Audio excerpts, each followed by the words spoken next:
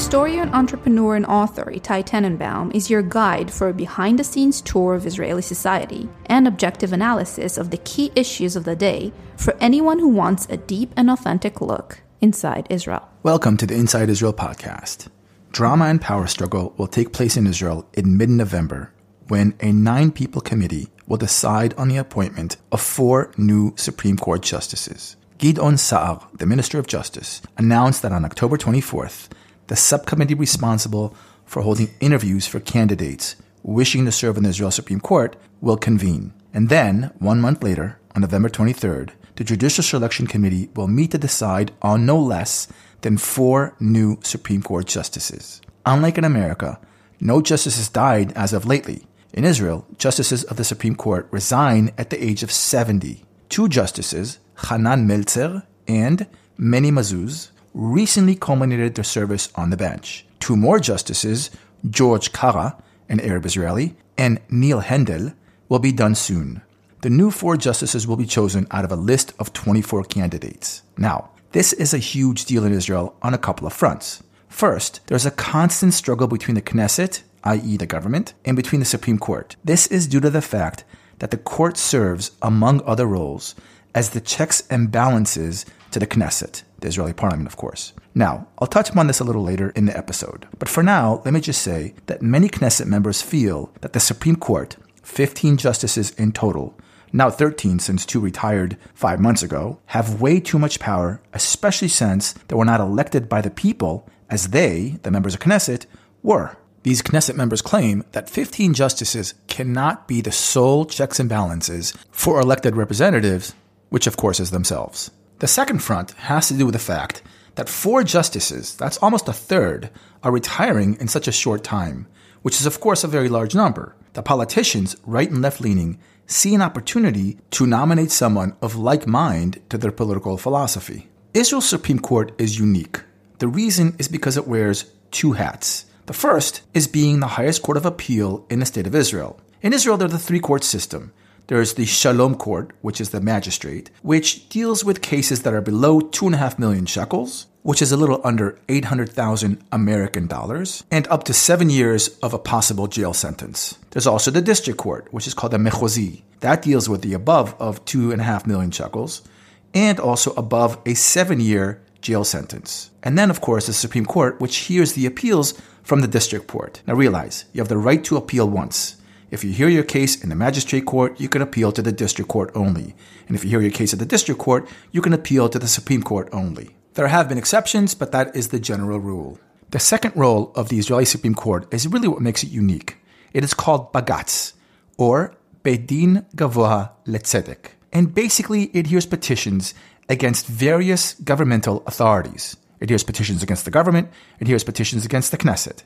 It hears petitions of decisions and actions of authorities and of legislation. It hears petitions directed against judgments pronounced in the National Labor Court. And it hears petitions against rabbinical courts and other religious courts. Now, I'd like to expand on these petitions. In just a short while, I'm going to have Abraham Silver with me to discuss some of the petitions against the religious authorities in Israel. But first, it is important for me to explain that the Supreme Court of Israel is accessible. I have personally sued the State of Israel twice. Once, I sued the Minister of Education on behalf of my oldest daughter. And the second time, I sued the Ministry of Transportation on behalf of my tour business. Let me explain. When my daughter reached the 7th grade, she was accepted to a school of excellence. But in Israel, you must go to school within your jurisdiction. Now, our jurisdiction, our city hall, didn't have a school of excellence, and the mayor and the Ministry of Education would not let her transfer to the school of excellence. So I sued the Ministry of Education in the Supreme Court. It wasn't actually heard because the judges basically hinted, a very strong hint, that the Ministry of Education will lose this case, and so they basically gave up on the appeal, and yes, my daughter was able to go to that school of excellence. Note that the process was actually quick, because the school would start on the 1st of September, and we were suing in the summer, right before the 1st of September, so the court had to hear it pretty much right away. The second case has to do with importing a tour car from abroad to Israel. The dealers in Israel, which are pretty monopolized by a couple of wealthy families, did not want for people of the tourist industry to be able to import cars. They told that to the Ministry of Transportation, and the Ministry of Transportation agreed. The reason being that tour cars are not taxed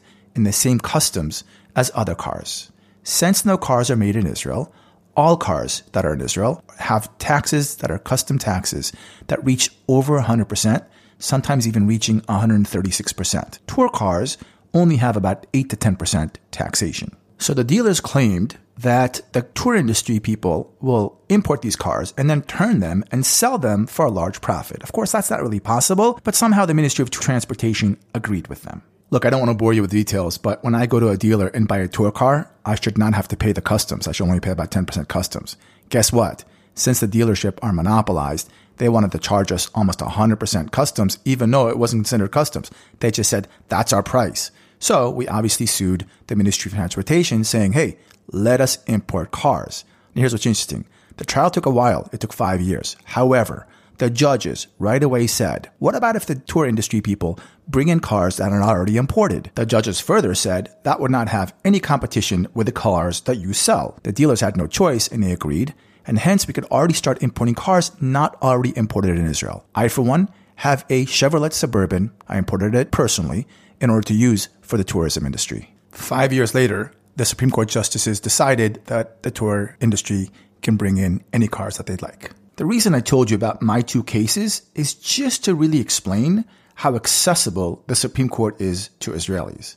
Now, my cases were minor cases and do not shape Israel or Israeli society. In order to go deeper, I invited Abraham Silver, a senior Israeli educator and lecturer at Hebrew University in Jerusalem. Welcome, Abraham.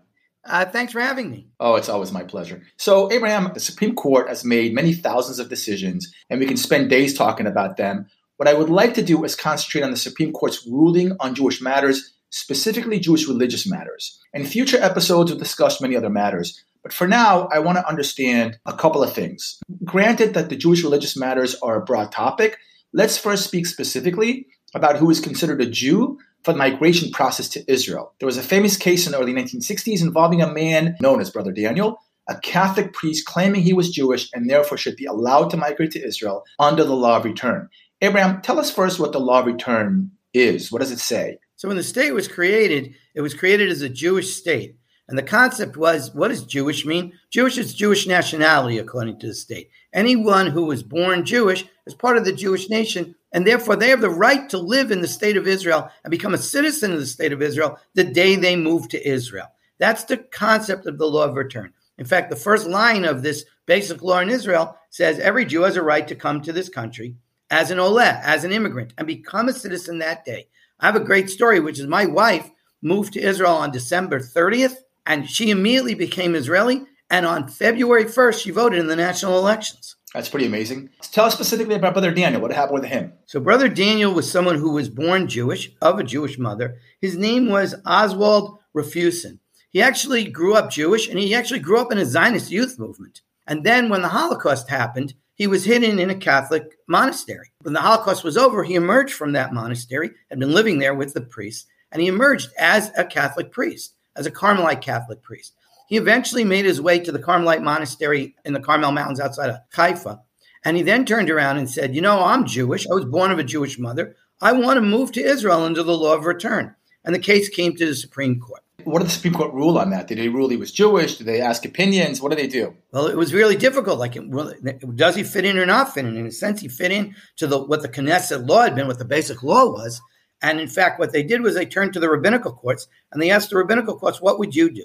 Now, the structure within Israel is that the rabbinical courts are actually subservient to the Supreme Court. The rabbinical court is actually a lower court. Supreme Court sits above them. And the rabbinical court looked at it only in a question of Jewish law, halakha. And in fact, if you're born of a Jewish mother, you're always Jewish. And they said, well, he's actually Jewish.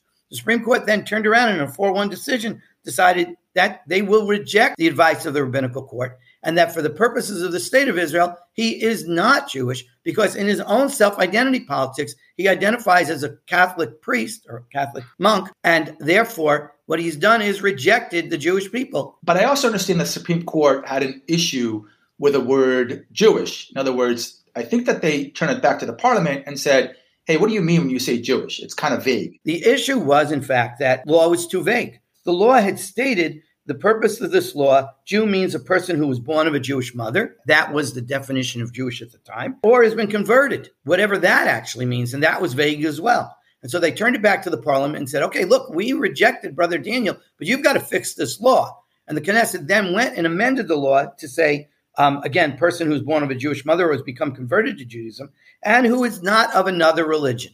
And they added that not of another religion because of the Brother Daniel case. Brother Daniel, by the way, went on to actually live a full life in Israel and actually eventually became Israeli under regular immigration laws as opposed to the law of return. And then the law of return also expanded, I think, also on someone who's married to a Jew. So if a Jew wanted to make aliyah, wanted to immigrate to Israel, and they were married to a non-Jew, they weren't going to say to them, all right, you got to get divorced or something. Of course, that someone was married to a Jew. And they even mentioned the fact that a person that had one grandparent that was Jewish could make aliyah according to the law of return. All of those are the laws of actually either family reunification or the law of return. And in fact, what you're saying is absolutely right. It doesn't mean that they're Jewish.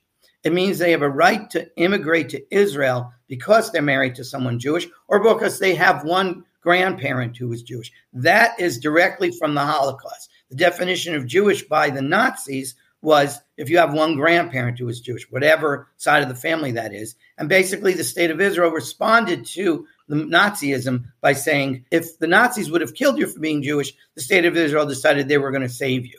And therefore, if you have one Jewish grandparent, you can move to Israel. Doesn't mean that you're Jewish. What that means is that you can move to Israel even under the law of return or family reunification, and you're not Jewish. Where does that leave you in terms of a state that doesn't have civil marriage? And in fact, that's a real issue, including two things. One is people who've moved to Israel, and the other is it says or converted, but it doesn't define conversion in that Knesset law.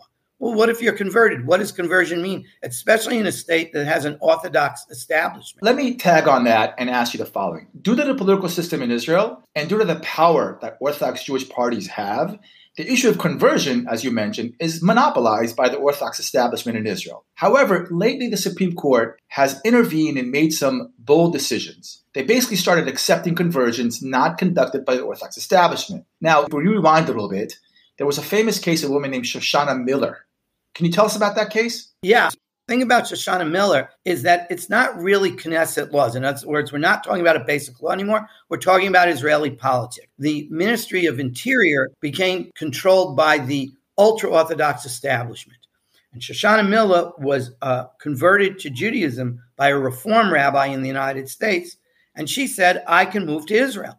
Look at that law of return. It says converted. It doesn't say how you were converted. And the Interior Ministries refused to accept it because it was run by the ultra-Orthodox establishment. And in 1988, the Supreme Court ruled that any conversion made by any recognized Jewish community abroad would be recognized in Israel for the purposes of immigration. And she was able to obtain Israeli citizenship under the law of return. Now, that meant that if you were Reform or conservative or whatever stream of Judaism, if you were converted abroad, you would be Israeli under the law of return. However, it's a problem in Israel because it doesn't mean that the state will recognize you for the purposes of marriage and divorce. Which are both run by the Orthodox establishment. Let's just clear that up. Yeah, exactly. So there's another famous case with a woman named Martina Rechkova when she sued the state of Israel regarding her conversion. Can you tell us about that a little bit? That was in 2005, I believe. Yeah, so now Shoshana Miller proved that you can convert abroad and become Jewish and move to Israel under the law of return. What if you were one of those people that were in that family reunification thing